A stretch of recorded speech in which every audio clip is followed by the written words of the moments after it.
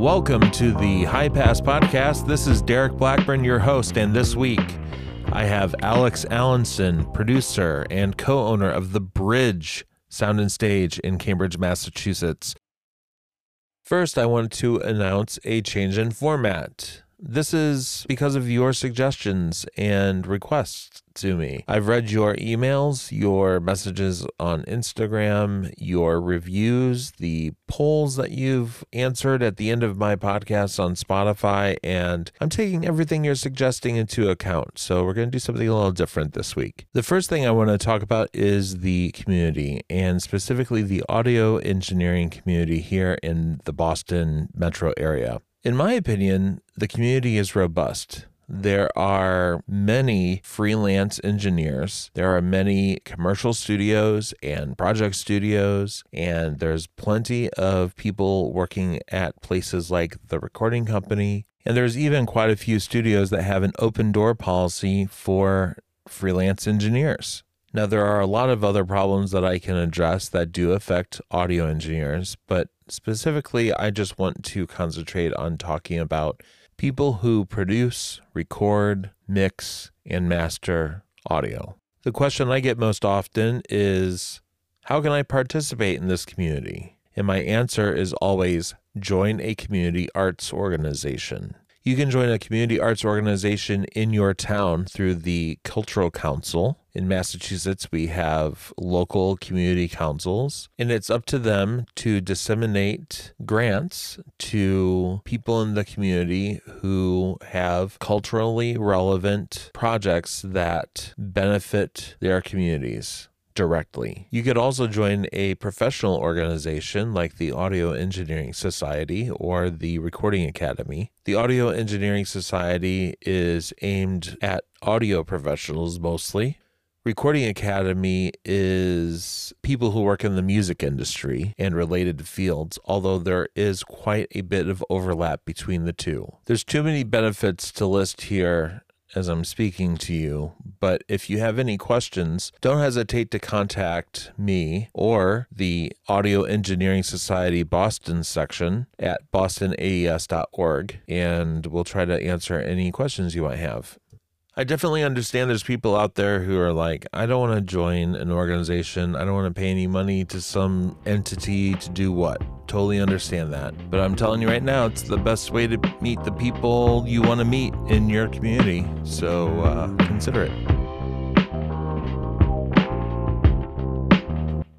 All right, let's check in with Alex over at The Bridge. Alex, how are you doing today? I'm wonderful. How are you, Derek? I'm doing great. You were just saying that it's been quite a few years since we've seen each other. Mm-hmm. And just like seeing you and the studio behind you, I do miss those days. I got to get back to those days again. You come back and visit sometime. I will. I'll have to. So let's just get right into it. I want you to tell me a bit about yourself, kind of like, when you were growing up, how did you get involved in music? Were you like in school band, or did you pick up a guitar or play drums or something like that? Like, how was it that you kind of got interested in doing this? Well, guitar is my main instrument, and I picked that up from my grandfather. He was the guitarist in my family. Like, my mother was musical. She played piano and sang and stuff like that. But guitar was something that I was interested at a pretty young age by way of my grandfather. I got my first guitar probably like 4th, 5th grade. And like at that point, like, it was, just like this shitty little acoustic guitar, but I was able to bang on it and, make noise. But even before that, like, music was always just something that, like, I always was, like, drawn to. I was just always interested in. I always like to say that my first recording experience was walking around with one of those Fisher-Price recording things with a cassette of Warren Zevon's Werewolves of London in it, and it had a little microphone on it, so I was walking around making noise with that. But when I started to like actually get into music was probably like 4th, 5th grade. Started taking guitar lessons, focusing on that, and by way of that, started playing in rock bands. And at middle school, it was probably like I was still kind of like poorly playing sports and like doing music, and I got to the point where like I had to pick one thing to kind of pursue, but not be like mediocre at both. So I started to like gravitate towards taking music classes. Like I said, I was taking guitar lessons. I played in the high school jazz band. I sang in high school chorale. I took music theory courses. I took jazz theory courses. Basically anything that like my school had to offer musically, I was like into it. Like I remember they had a popular music course. It's just like anything that had music attached to it, I really tried to submerge myself in. In addition to playing in, high school, I played in thrash bands. I played in a lot of metal bands. So at your school, they had a pretty robust arts program then. It was not. It sounds robust when I say it out loud like that, but there was like probably like 3 or 4 kids in every class. There wasn't really like a lot of support in it. There were very small like arts classes, and they did what they could. And I had some wonderful teachers. Like some of my high school music teachers were so important to my development as far as not only a musician but just as a person. I was very close to all 3 of them. But they did what they could with what the school allotted them to. There was definitely more of an emphasis where I grew up on sports and stuff like that. But I feel fortunate when speaking to other folks in their like musical experiences in high school to have what I did have. Yeah, I mean, I've said this on previous podcasts. I'm really surprised that there are some schools of people who, went to school around here in Massachusetts, that some of the school districts didn't have a fully formed arts and music program. And where I grew up, I mean, it was like the middle of nowhere, Illinois. And we had we had a marching band in middle school, like that it takes a lot of dedication on the students and the educators' side to like put something like that together and develop that sort of program. So that's cool that you had that experience. So when you were in high school and you were kind of like getting out of the like more structured program and getting more into like I'm assuming like playing in bands and stuff like that, like what was how did that kind of formulate, like for example, like I met a lot of kids like in 7th and 8th grade at the school talent show. And I was just like, crap, there's all these other kids that play guitar and drums. Yeah. Where did they come from? What was that like for you? I was just looking for kids in Metallica shirts or Slayer shirts, and we all kind of flocked together. That's awesome. There was a few of us. There was a lot of us, but there was a few of us, and we all played in bands. And then when we started playing in our band, we go to the neighboring towns, Knights of Columbus, and do a 10 bands for $10. And then you meet a bunch of cats who are way older than you, and in their like early 20s, maybe 30s, and you start playing shows with them. And when I look back at some of the shows I was playing when I was still a teenager, it's kind of crazy. My mom let me go out on a Tuesday night to play in like Hartford.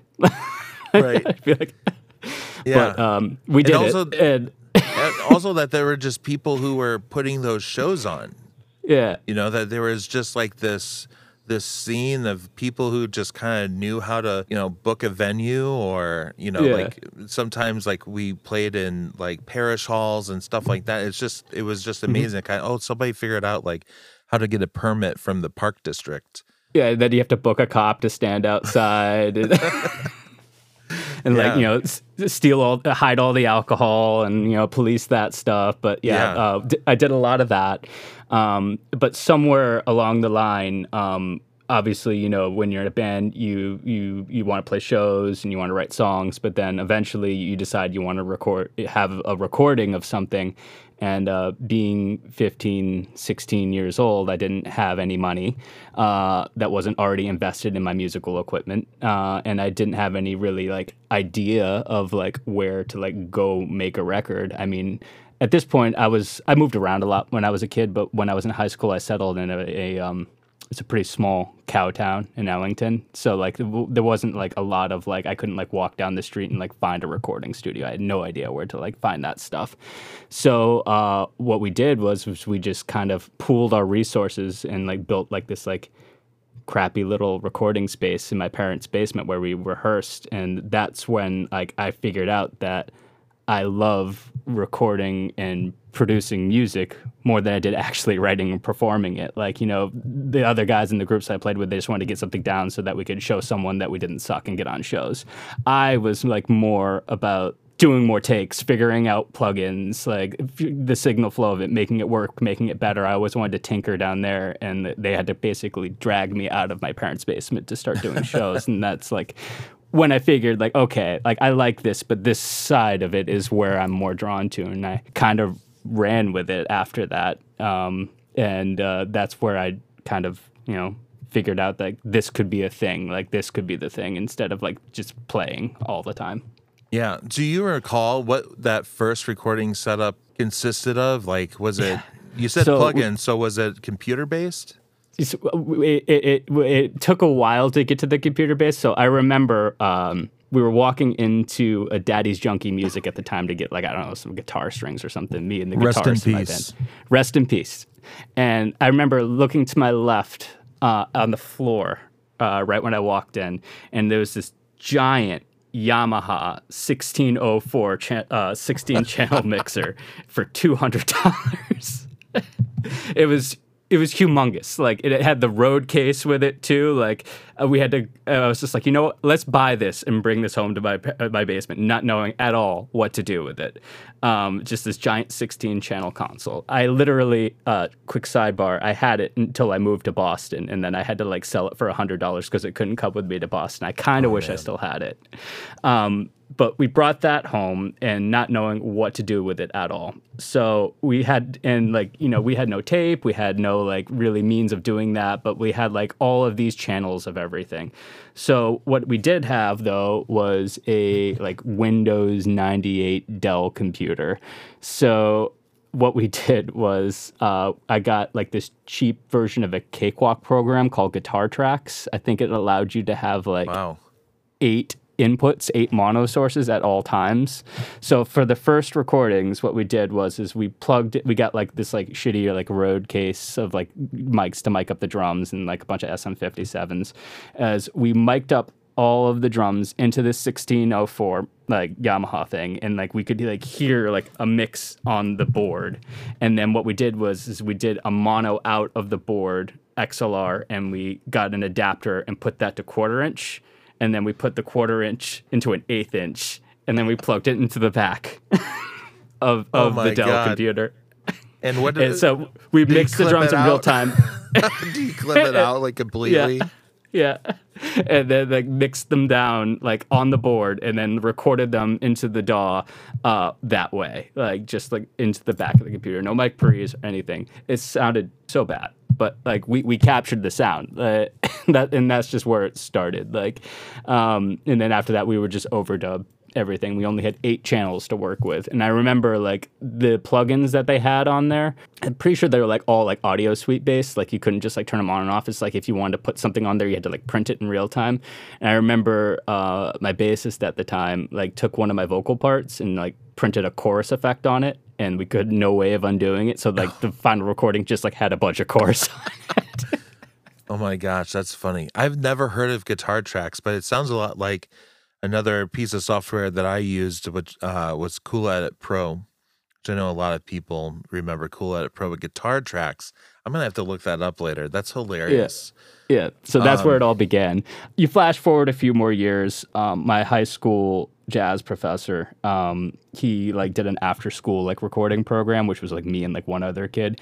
And they had like, he like got a license, I want to say like, this was like 2005, 2006, must have been like Pro Tools 5, 6 or something like that. But that was my first introduction to Pro Tools right there. And like, I still like kind of remember like how like blocky it was, like, and like how like clunky it was, but that I got to like mess around and like figure out like what a real DAW looked like, having more channels, interfacing, stuff like that. Like they had all of that stuff. They had like one of the really old like M-Box style things, like whatever they had back in 2006, I can't remember, but that was like my first like window into like, okay, this is how you like don't do it through like a bunch of adapters into the back of your Dell.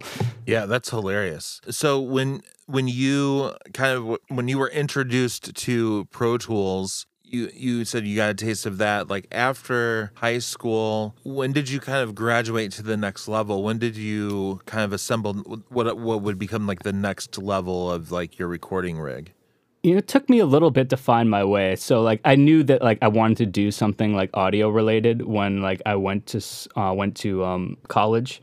The career services at my school didn't really like help me find anything like that I feel like would have like grabbed me. So I ended up at a community college in Connecticut doing like general communications, like mass media stuff, broadcast, and like there was like a couple like recording programs, but they were like really like I got my hands on some tape then, and I got like it was to work more in Pro Tools and do some more DAW related stuff. But like it was really kind of like an afterthought to like maybe you want to work for NBC and hold like a boom mic or like run a switchboard or something like that. It was like all after, so it didn't really grab me the way that I wanted to. So I after a few semesters at community college, I took a step back from school and pursued what was going to be a career in culinary arts. I cooked all of my way through high school, and then after high school and college, like that's how like I like made money, was working in restaurants, and I was doing pretty well at it. So I thought that maybe that's what I was going to do, and I pursued that for a few years until I realized I was absolutely miserable. Sometimes you don't realize you're miserable until like you're in the thick of being absolutely miserable. Right. It took a couple life awakenings for me to see it, but like I always told myself when I was working in restaurants, like I was a sous chef for a while, and I was under some people, and I was doing it at a pretty young age, that like if I ever got control of like a kitchen, I got to staff it the way I wanted to. I got to design a menu. I got to like really kind of like organize things the way I wanted to.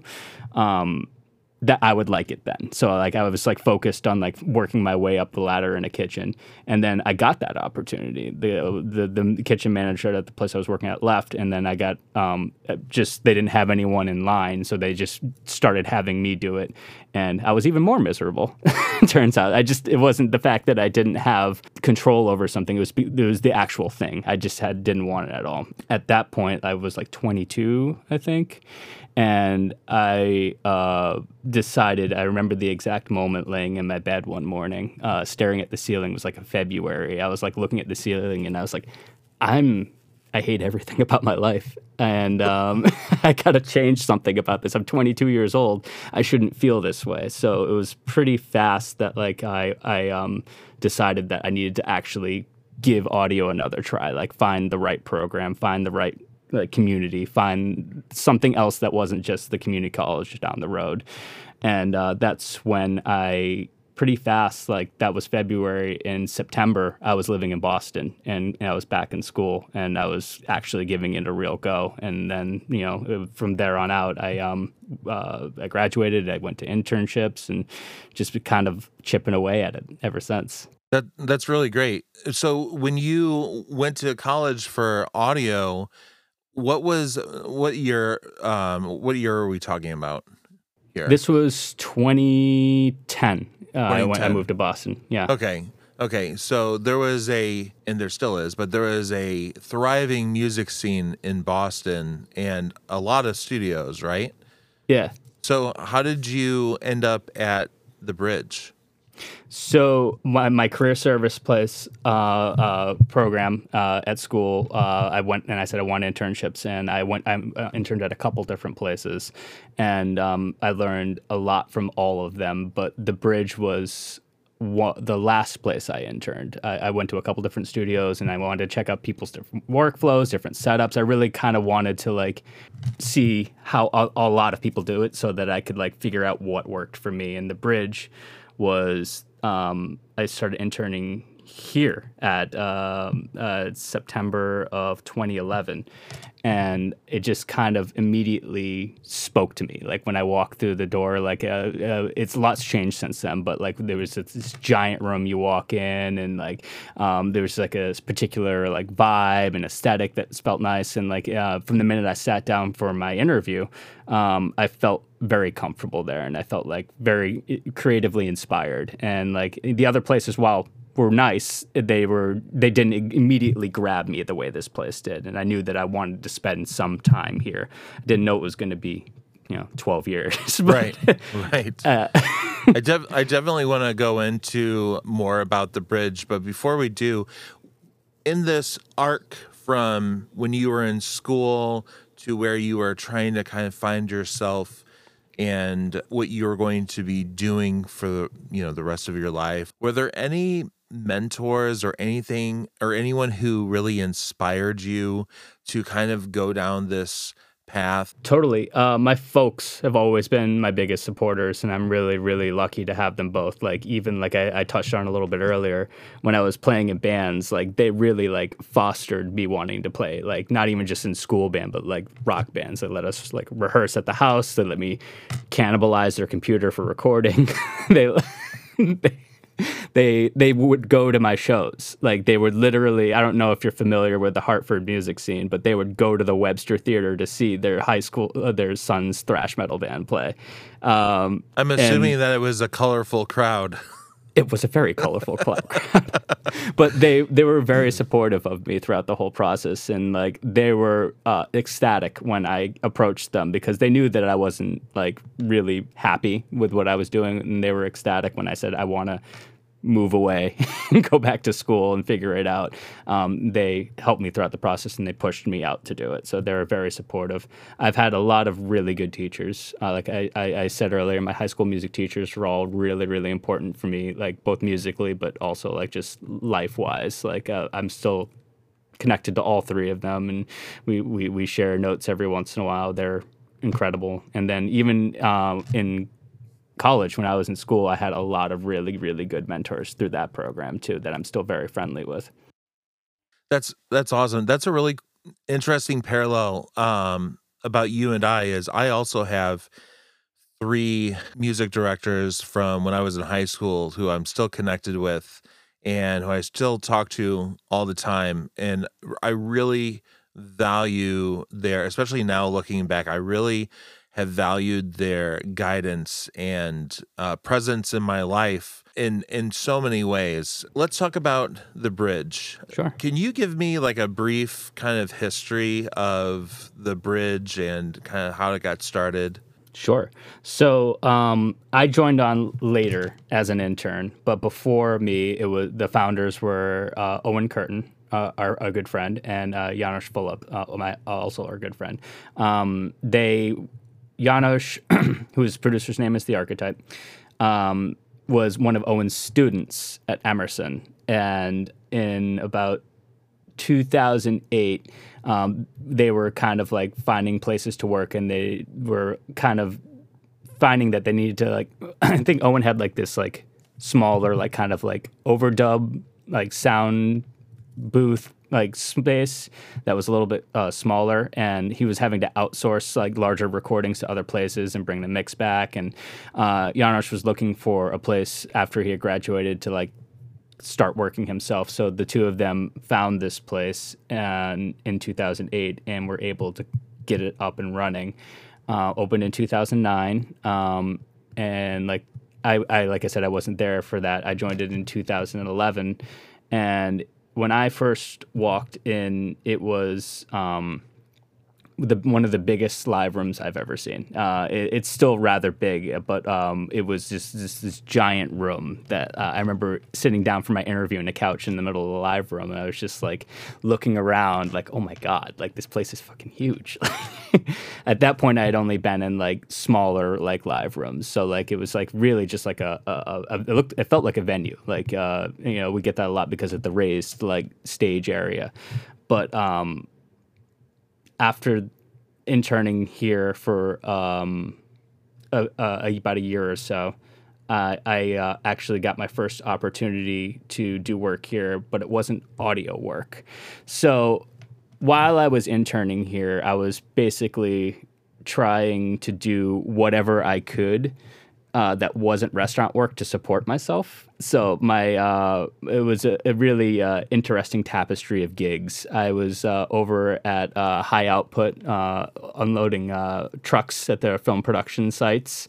I was freelancing stuff for AVFX. I was recording hip hop in my Alston apartment. I was going anywhere I could with the microphones that I had amassed to record folk singers. Like I was really doing my best to like not set foot in a restaurant after I graduated, because I knew that if I didn't clean break it, I'd always have that be a part of my life. So any way I could do something that was like adjacent to audio and make money, I was trying to do that on top of interning. And one of the gigs I ended up landing, and I had to kind of fib my way into getting this, was I was an accounts and credits manager for a company called Music Studio Direct. It was like a small dealership that was in Alston.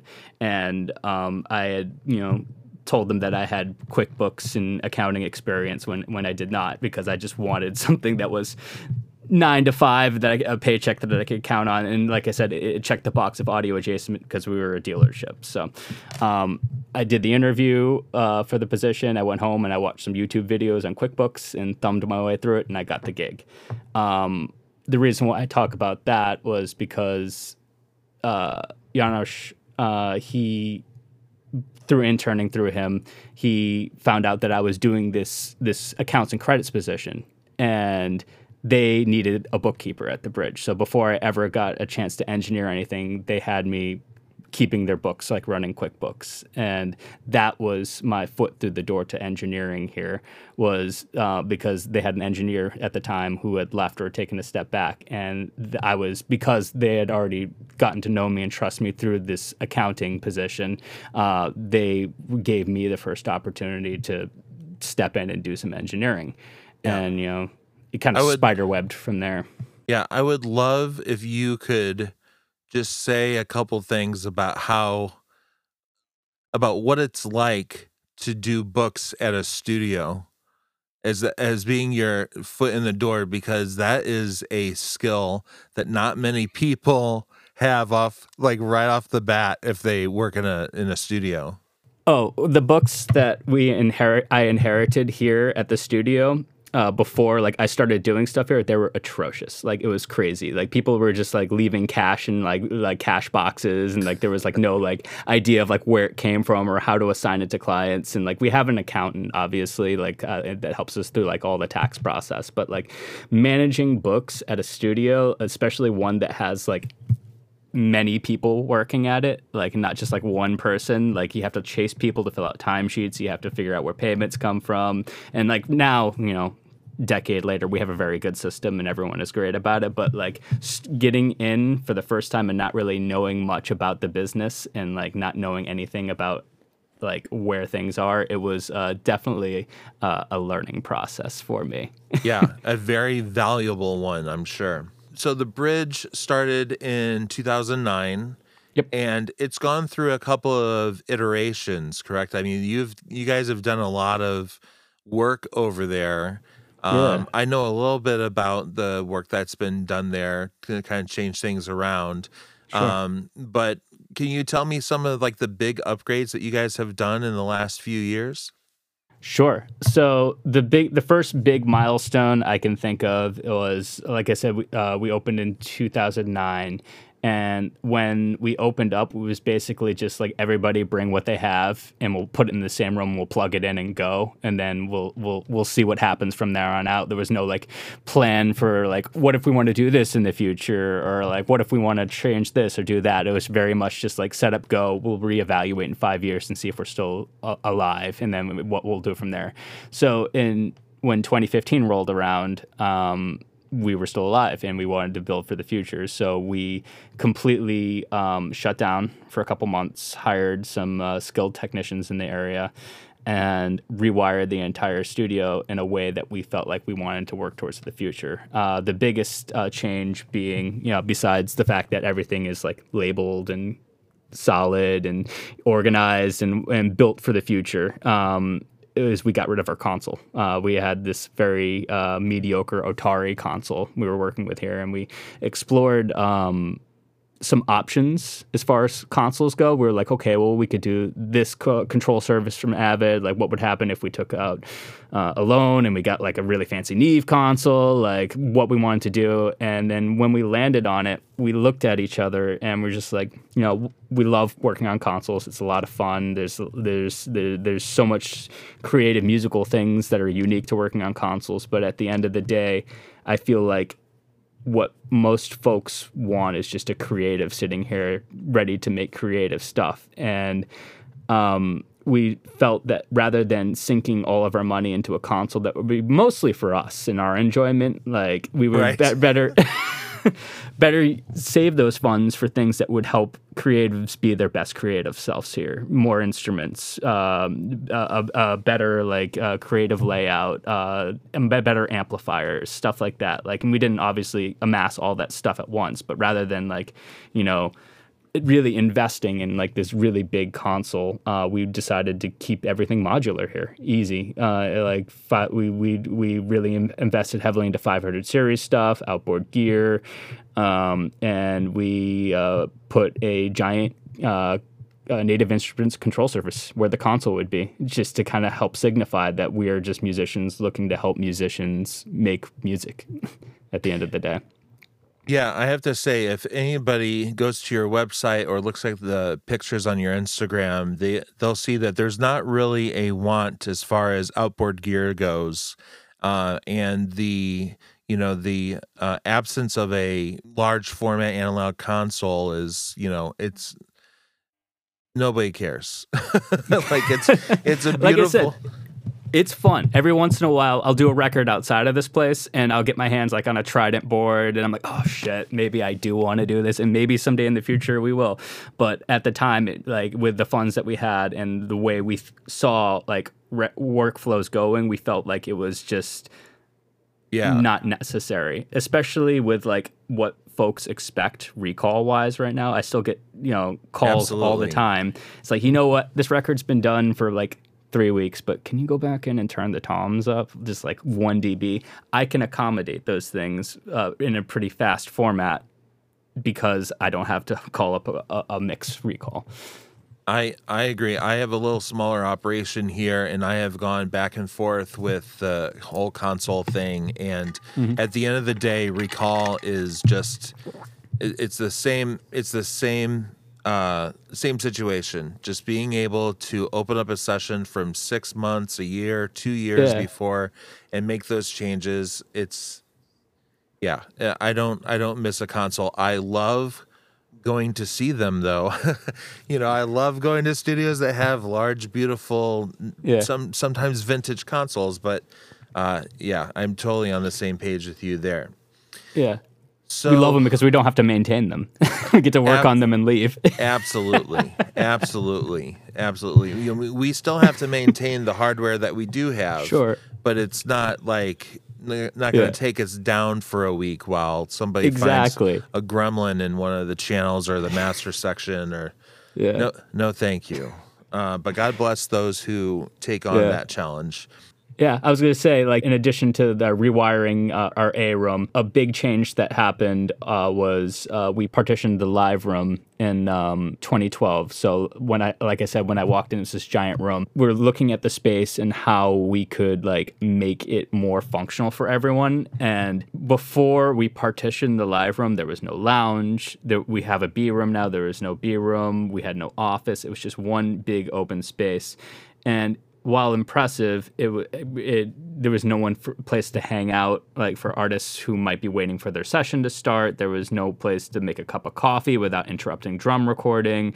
You couldn't even go to the bathroom without like waiting for a take to be done. The big thing was installing this wall that partitioned our live room so that we could kind of restructure the space in a way that gave us more flexibility.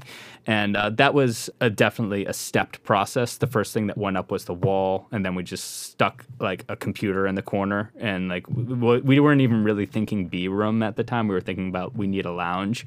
They were like, well, this is enough space. Like rather than have it being an office, why don't we stick a Pro Tools machine in here so that we can do quick edits? Quick edits turned into overdubs. Overdubs turned into quick mixes, and then finally we saw that there was definitely enough room, and there was a need for a smaller room, like so that folks didn't have to book like the big room. Having a smaller secondary room for a lesser rate with a house engineer was a market I felt like people needed, because I was doing it at the time. I was charging pretty similar rates to work out of my bedroom in Allinson. Having a room that is $40 an hour with an engineer, and knowing that your files are safe and you get to go to like a professional environment and have a lounge, have like a professional experience was something that I felt was needed for our space, and to kind of take it to the next level. It's been really good for folks because we love working with like artists who are like seasoned and working on records for years and years and years, but we also love working with people who are maybe recording for their first time, and having a smaller room that is less intimidating and more affordable kind of helps us stay within the arts community that is still developing. You know, maybe they work in our B room for their first record, they get more comfortable, and then they upgrade to our A room. But having that like in between smaller room was definitely vital to our development as a studio. The Bridge is definitely a nerve center of a well-developed music community in the Boston area. Who are the kinds of people who come in and work with you? We definitely have a wide array of folks who work here, and I think that's by nature of myself and the community that I spend most of my time in, and then my business partner, Janos, the community that he spends his time in. He is a renowned producer in hip-hop music, pop music. That's really been his central focus, and he's been doing that for years and years and years, and he's quite good at it. And when I first started here, and I was interning, it was basically a hip-hop studio. I mean, I didn't meet Owen until about 3-4 months into like my internship here, and he was the person who did the more like rock band-oriented stuff. And like, so a lot of my internship here was spending time watching Janos record and produce hip-hop music. And I, while I have a deep love for hip-hop and have worked on a lot of hip-hop music, I've always been more geared towards recording bands and heavier music. So as I was trying to develop my own clientele, those are the shows I would go to. I would go to rock shows. I'd go to O'Brien's. I'd go to all of the hole-in-the-wall venues. I'd go to Alston house party shows back when, I could muster the strength to do it. And that is like really what I focused on, like getting gigs like that. And just by way of me really developing that part of my community and working with them here and are still continuing the hip hop stuff, we get really a wide array of everything here. I've been really lucky. A lot of folks have taken chances on me because I've, like most, I was just like this wide-eyed kid who was just going to shows saying, I like your band, and then connecting with them, and then just not necessarily being like, hey, you should record with me, but like what I would do was I'm a fan. Like I just like bands. I like connecting with people. I like being in the scene, and you stay interested enough in someone eventually that I feel like if it's they'll find their own way of figuring out like what you do and whether or not it's going to work. And you do a good job for one person, they tell the next person, and you eventually, before you know it, you're working with a bunch of really, really dope artists. And I've just been really fortunate to have been in the right place at the right time a lot of different instances, and connected with the right folks. And this past year has been one of my favorite creative years. I've worked on a lot of records this past year that like were very, very, very special to me, and I'm very excited about some of the stuff that's coming out. Are there any like memorable moments that you've had as an engineer in the last few years that you can tell us about? I've just been more creatively involved with a lot of the records that I'm working on. I feel like I'm getting a lot more gigs that are coming to me because people are familiar with my work and they want me to do the thing that I did with someone else. Like, not necessarily to a T, but they heard something that they like of mine, and they're not just coming to me because they want me to capture a good recording, or because I have a big drum room, or because I have this particular amplifier. They're coming to the Bridge because they want me to look at what they have and through my creative lens and help them get that extra 10% that may be missing. And getting more of those gigs is really filled my heart up a lot, because that's why we do it, right? You know, I'm happy to, you know, make any sort of noise. I love just tracking a record, and, you know, I'm happy to do like any sort of like, you know,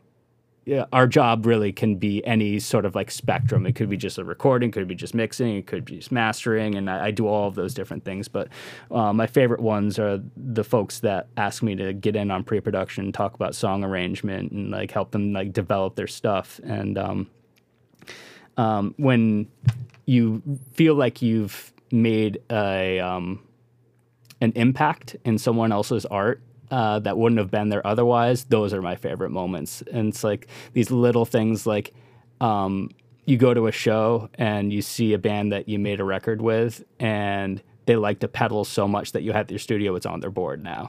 Or that vocal harmony that you helped write is now being performed live. Or just anything like that, like something that wasn't there until like you helped them see something differently about their art, are my favorite moments. Yeah, that is the real value of going to a recording studio and working with someone who has had the benefit of working with hundreds and hundreds of people in all of these different creative situations. There's definitely like something to be said about a person who kind of goes off on their own and tries to do everything themselves, and more power to those people for sure. But I agree with you 100%.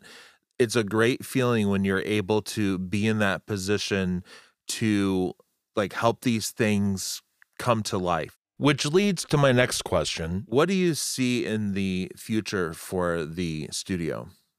Well, we are definitely always forward thinking as far as like the things we want to do to the space to make it better. Big picture, we'd love to add on to the building. Obviously, that is nowhere near coming to fruition because there's a lot of planning that goes into that. But long way down the road, we want to add a third room. We want to add to the building and make it more expansive, something that would be like in between our A room and our B room. So something that is like has a bigger live room, because our B room is like just an edit lab production suite with a vocal booth. So you can't track drums in it. You can't do like a lot of simultaneous recording in it. So something that is in between our big A room and our B room is something that we would love to add in the future. We definitely have a lot of more tech things that are we're staring down.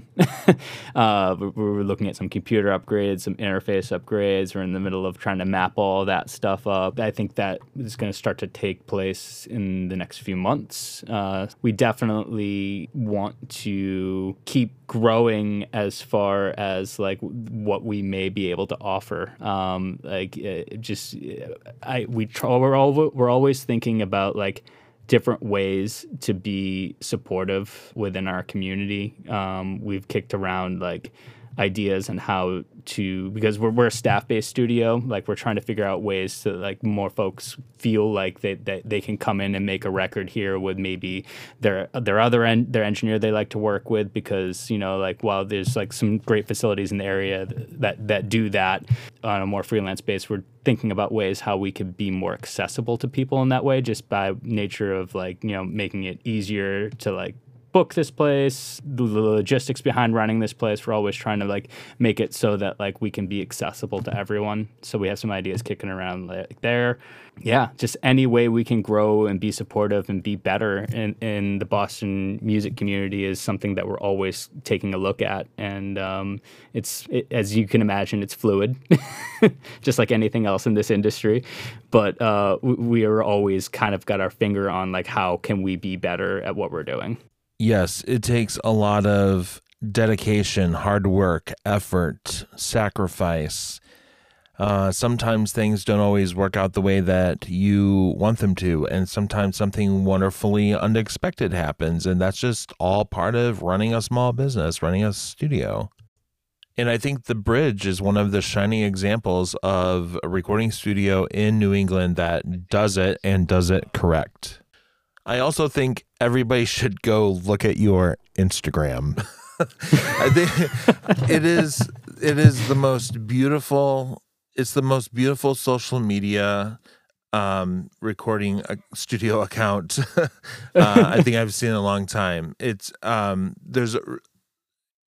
there's profiles on everybody that works at the studio, all the photography. You can really see the B room, the Studio A control room, the live room. You can see that this is a studio that is always on. Question, what is this afternoon? What is this coffee? It's like this Monday coffee thing that you're doing on Instagram. What is that all about? Yes. So we're always trying to find ways, not only just to showcase the studio itself, but we also want to showcase the artists that we work with. So we have the idea, we have these fancy new mugs that we have at the studio now with our logo, and we want to showcase our space. So we take a photo with something that may be interesting at the studio and then tag an artist that has made a record here and share their music that has been recorded on here. The idea being, not only do we, record and mix your music and help you realize it, but we want to support you even after like the record has been made. So we're always trying to find ways that we can share the art of the artists that work here with us, and that was just like this fun creative way that we came up with to like be able to do that, just constantly just be sharing and showing people not only our space but the folks who choose to make music with us. Yeah, it's really awesome. So if you want to take a look at their Instagram, it's instagram.com/The Bridge Sound and Stage. And what is your website? thebridgesoundandstage.com. You guys have really improved this live room, the way it looks, like with all of the wood and the absorbers. And you recently made a couple of other changes, right? Yep, we just our good friends at Soundwall Construction built us a new amp isolation room, which has been fantastic. We had this like spot in our live room where we used to just kind of wheel the piano into. That we were just trying to figure out ways of having more isolation, more flexibility for live recording, because that's like how I do most of my records is, I get the band playing in the room live, but I isolate a lot of the amplifiers so that I get the live band feeling without having to commit to any bleed. And I found myself needing, more amp isolation. And then rather than like, we looked at like trying to like soundproof our Studio B control room a little bit more to like use that more as an amp ISO room, because it is wired to our Studio A to be an emergency ISO booth. But rather than, invest like all of this time and energy and money into like making a control room, an isolation room on top of it, we're just like, if we're just going to shove amplifiers, there's this like corner in the live room like that is not being used. Let's build like a new amp ISO room. And having that has given us so much more flexibility for live recording. It's been great. We just put new floors in. I can't remember if those are on the site just yet. I don't think so. I'm still seeing checkerboard on the website. The checkerboard is gone. The checkerboard lives on in the lounge. It's still ska in the lounge, but it's no longer ska in the live room. There were some folks who I work with who are very upset that the ska floor is gone. That's the greatest thing I've heard today. It's still ska in the lounge. Yes. That's hilarious. No, there are pictures on Instagram of the new floor, and it is gorgeous. We're going to be revitalizing our site in the next few weeks, so there's going to be a lot of new photos that go up there. That's great. That's really great. Well, listen, Alex, I just want to express my gratitude for your time today. Thank you so much for talking to me about your journey and the bridge, and I hope to see you in person soon. Yes, I hope to see you too. I'm going to try to make it out to that AES networking night at Q. I got that circled on my calendar. Thank you so much for mentioning that. The local Boston AES has a networking night at Q Division Studios on September 20th. and we've got more coming on the way. And thank you so much for listening. The High Pass Podcast is a production of Quiet House Media and is lovingly produced and edited by yours truly, Derek Blackburn. I'm talking in the third person again. If you have any questions or comments, or you just want to drop us a line, you can go to highpasspodcast.com/contact. I read all the mail you guys send me, so you got something nice to say it to my face.